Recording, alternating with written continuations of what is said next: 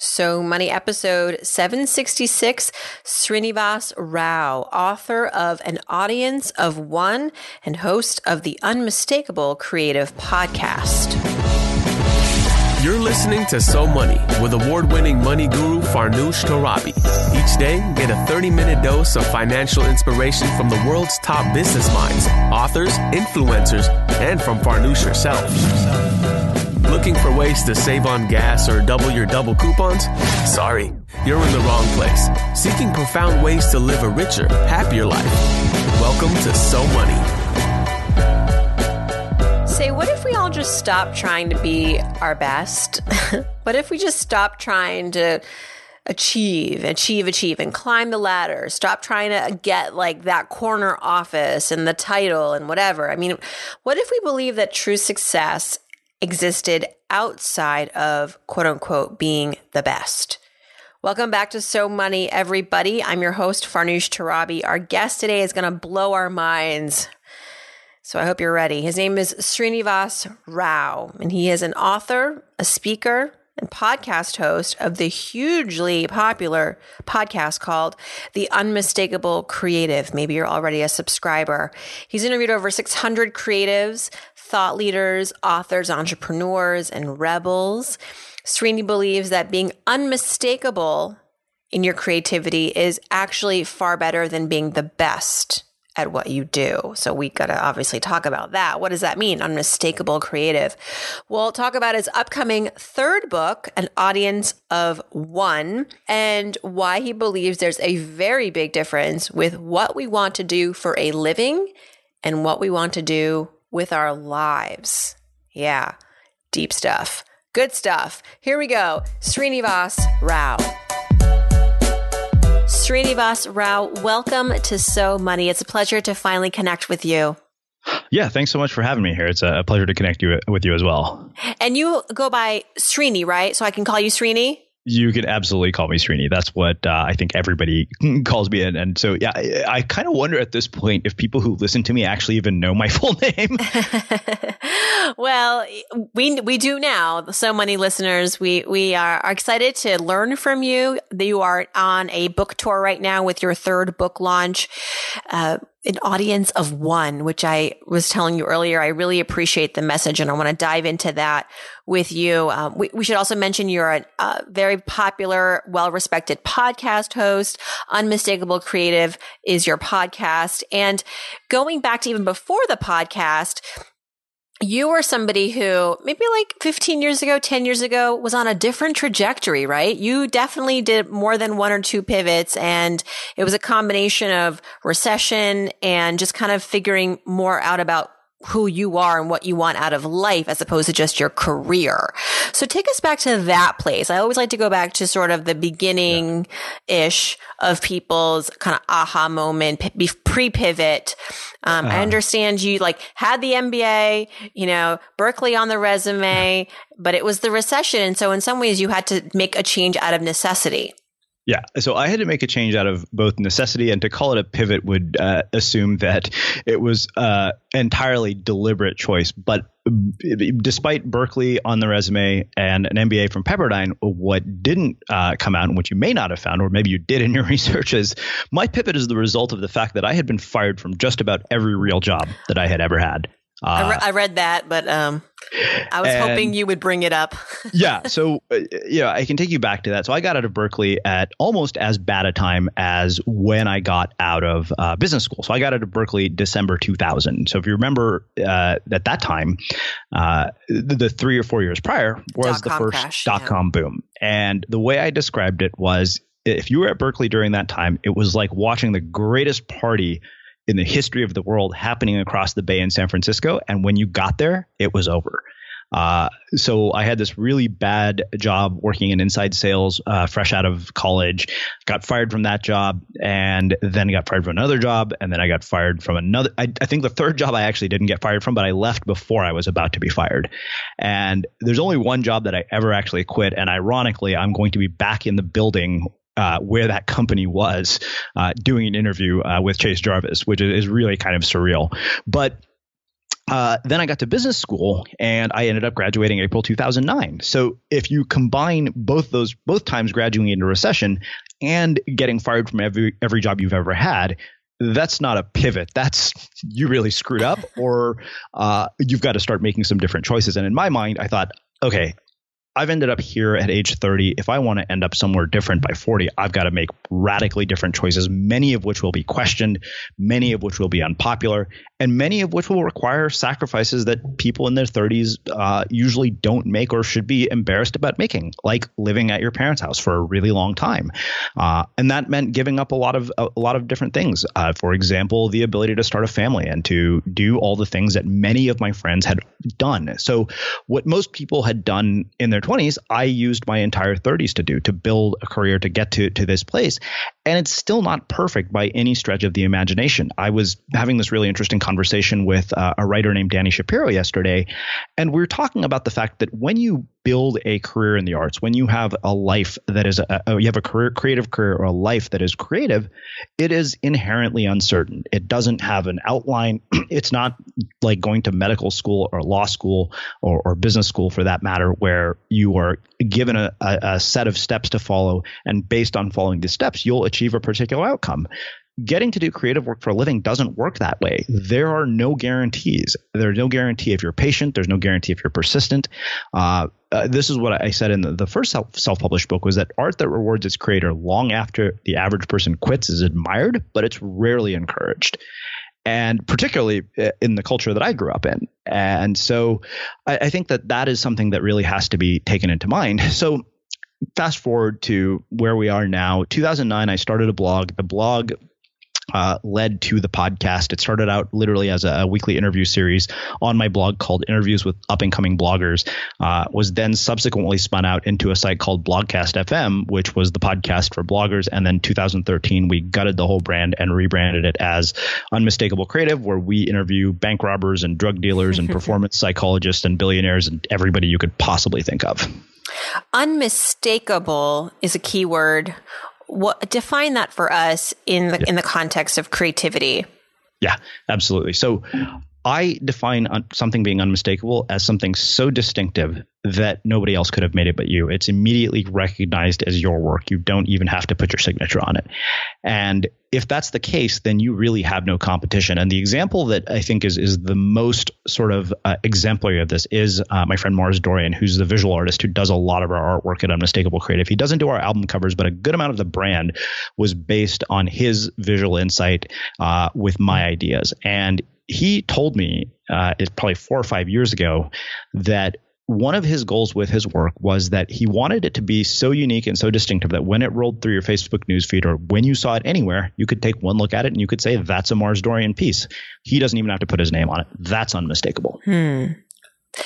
That's quite the aspiration. And I think one of your pieces of advice is, as you are developing your, your creative channels, is to actually have sort of I want to use your words, like a tribe of adversaries, or am I getting it right? Basically a group of people who will tell you, will kind of be like the opposition, which is good because it informs you of like sort of how to continue being different.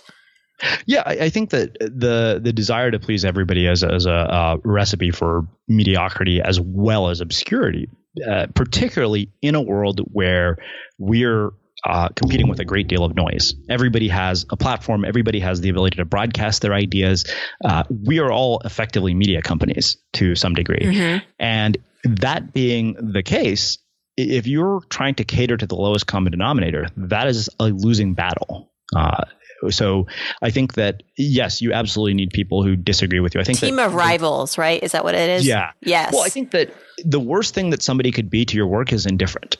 If they hate it, that's not a bad thing. That means you've realized who you're not for. And I've noticed this pretty consistently with book reviews. I make it a point very rarely to read my book reviews, especially after I read this review. So that's the first self-published book, through a series of freakish coincidences, became a Wall Street Journal bestseller.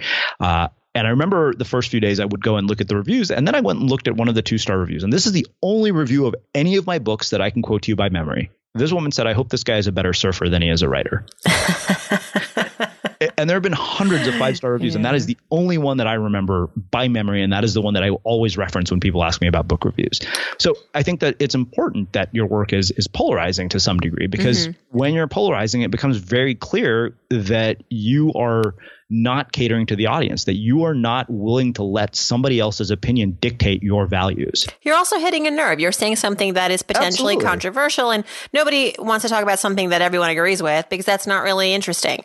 Exactly. Okay, we all agree. Next, Yeah, I've realized even when I come across things online that piss me off, I almost always have to take a moment and say, you know what, this pisses me off because it hit a nerve. There's something about this that's a reflection on me and what I'm dealing with, not just on the person who wrote this. So in an audience of one, which is now your third book, congratulations.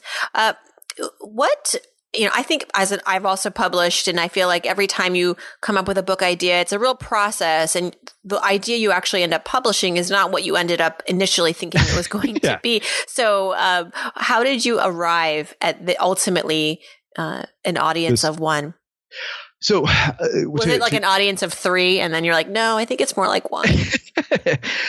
No, I think what really happened was the funny thing about this book is that we didn't even have a title for the overwhelming majority of the process of writing it, which was really strange. The Google Doc basically just said book 2. And so every day we were writing. But this genesis of this idea was based on this piece that I wrote for Medium, where I wrote about this idea that writing 1,000 words a day had changed my life. And that piece ended up going viral. That was the piece that ultimately led to a book deal 2 years after it was published. But the thing that was interesting was that I developed this habit, and at a certain point, it stopped being about having this habit specifically to get things done. The reason it started in the first place was because of the fact that I had suddenly the demands on my content production went up. I was advising a startup where I was doing content for them. I was writing content for my own newsletter, and I was also doing freelance writing for this website called Search Engine Journal. And I knew that there was no way that I could count on something unreliable like inspiration to hit all of those meet all those demands. So somebody named Julian Smith, who's a blogger and author and now founder of a venture-funded startup called Breather, turned me onto this habit. And he said, I write 1,000 words every day. Well, Julian Smith also had one of the most popular blogs on the entire internet at that time, and had written a New York Times bestselling book. So I thought, okay, this guy writes 1,000 words a day.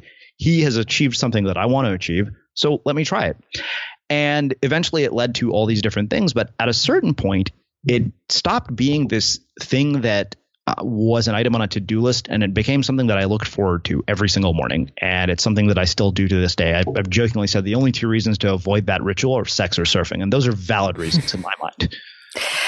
So what do you write about? Anything that comes to your mind, or is there actually? It comes to my mind. And what's interesting about this process is that I think subjects tend to reveal themselves as you actually go through the process of writing. And we have this really beautiful animated short where my friend Sarah Peck describes us. If you do a search for Sarah Peck Unmistakable, we partnered with the Soul Pancake team to produce an animated short based on her episode. And it's really funny because she describes this process in such eloquent and vivid detail, where she says sometimes she basically is just whining on the page, writing coffee, coffee, coffee like 3 times.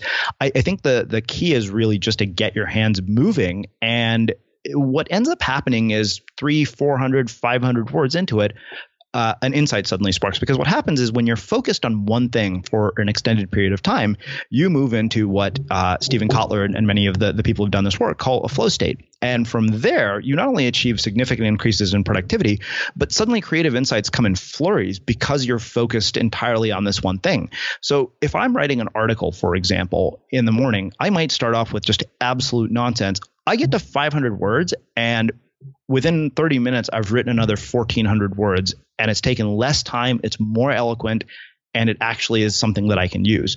So I think the part of this process that's interesting to me is that my joke is that I very rarely write anything worth reading. I just write a lot, and some of it ends up being worth reading.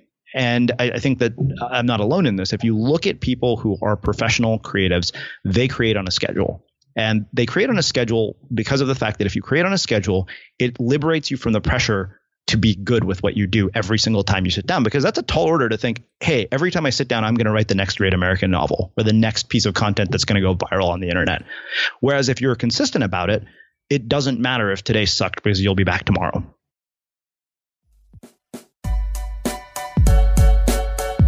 Think about the security Fortune 500 companies use. They need to know police are going to be on the scene immediately. This is exactly the kind of security you get with Simply Safe. If there's a break-in, they use real video evidence to give police an eyewitness account of the crime. And that means police dispatch up to 350% faster than for a normal burglar alarm. With Simply Safe, you get comprehensive protection for your home. Outdoor cameras and doorbells alert you to anyone approaching your house. Entry, motion, and glass break sensors guard inside. Plus, Simply Safe protects your home from fires, water damage, carbon monoxide poisoning, and it's all monitored 24/7 by live security professionals. You can set it up yourself with no tools needed, or they can do it for you, and it's only 50 cents a day with no contracts. Visit simplysafe.com/SoMoney. You'll get free shipping and a 60-day risk-free trial. Be sure you go to simplysafe.com/SoMoney so they know our show sent you. That's simplysafe.com/SoMoney. That just inspired me. So I'm doing these stand-up comedy classes at night as just a delineation of the order of my life, or the disorder of my life at this point as a mom of two and a business owner. But it's been really fun. But, trying to find time to write jokes, it's on my to-do list. It's actually bullet point, write jokes. It's hard. And so I'm usually like writing on the subway on the way to class. And like, of course, genius does not ensue when you're on the A train. Or maybe sometimes it does. But you just inspired me. I'm going to just like get up every morning and write for 10 minutes. And like 9 times out of 10, it's going to be unusable stuff. But then that one great joke is going to probably happen. Exactly. And it's great. I'm glad you mentioned 10 minutes, because I think that's the place where most people go wrong, is they try to write 1,000 words a day when they've never done this in their life. And that's why I always encourage them to get into the habit of doing it first. You can increase the scope as you get better at it and more consistent. Let's talk money a little bit. Sure. How often does money come up in your conversations with your guests, as far as the ways that they what's important to them, or what's influenced them, or what's holding them back?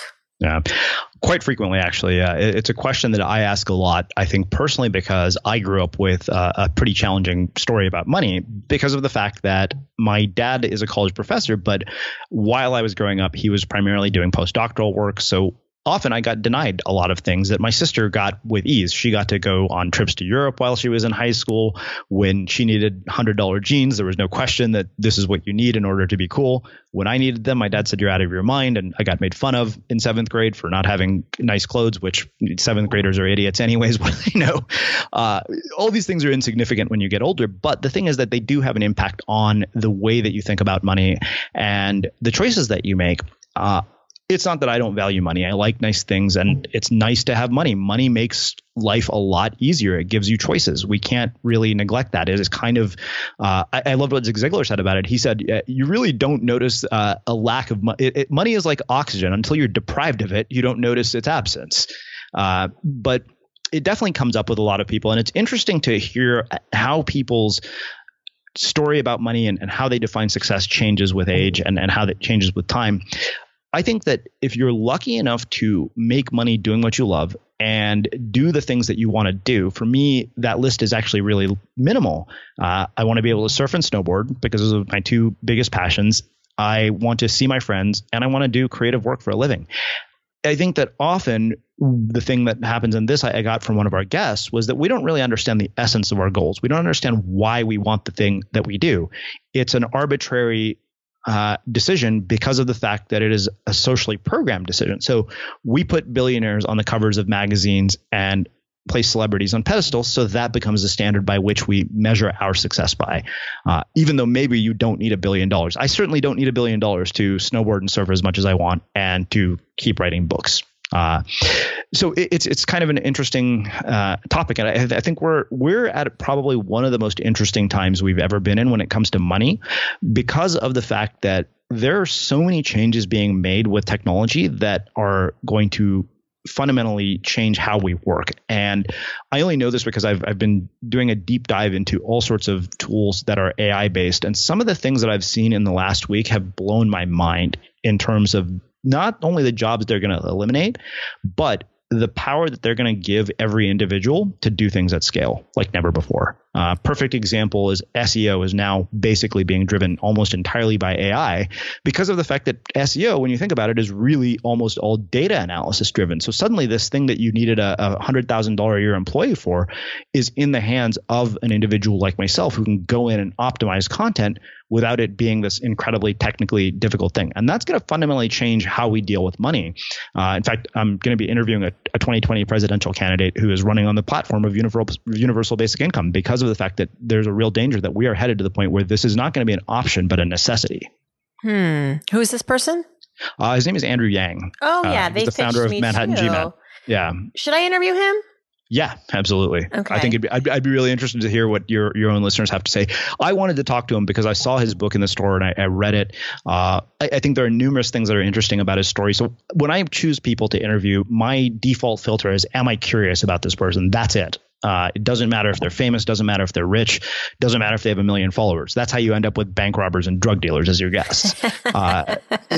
So it's always, does this person's story rivet me in some way? And I remember getting his book. I happened to be in a Barnes & Noble. I saw his book and I picked it up and I thought, okay. And I took a picture, I sent him a tweet. And I said, okay, I want to talk to you. I think there are so many places that you could go with this conversation with him because of the fact that he's an Asian American running for president. I wonder what are the challenges that he's going to face. Because if it took us 50 years to get to a black president, then how realistic is it? And I'm saying this as an Indian American. How realistic is it that we're going to put an Asian American in the White House? Like that's not an unreal thing that this guy's going to have to deal with. And I really want to ask him about it. Like how are you going to navigate that complexity? Right. Oh, boy. Yeah. So I'm going to look back and see about getting him on the show. Thank you for sharing that. Well, let's go back a little bit more to your childhood. I want to learn more background on how you were raised and the financial influences that you had.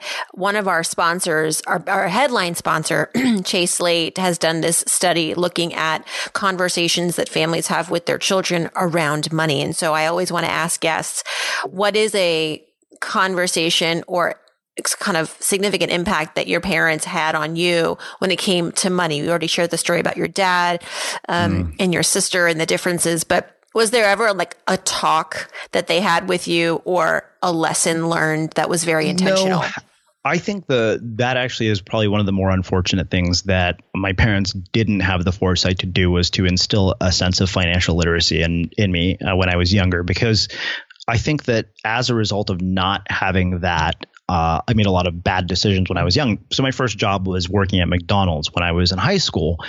And I didn't have the insight to think, you know what, let me put just a tiny chunk of this away every week and I'll have a lot of it after 10 years. Even if it had been $20, $25 a week, that I would not have missed. And that simple insight was never passed on to me. I think that the other thing that I think I saw was that we made choices based not on how to create wealth, but rather how to survive and how to basically ensure that you got security and stability. Because my dad is for all intents and purposes, is a government employee. He's a college professor.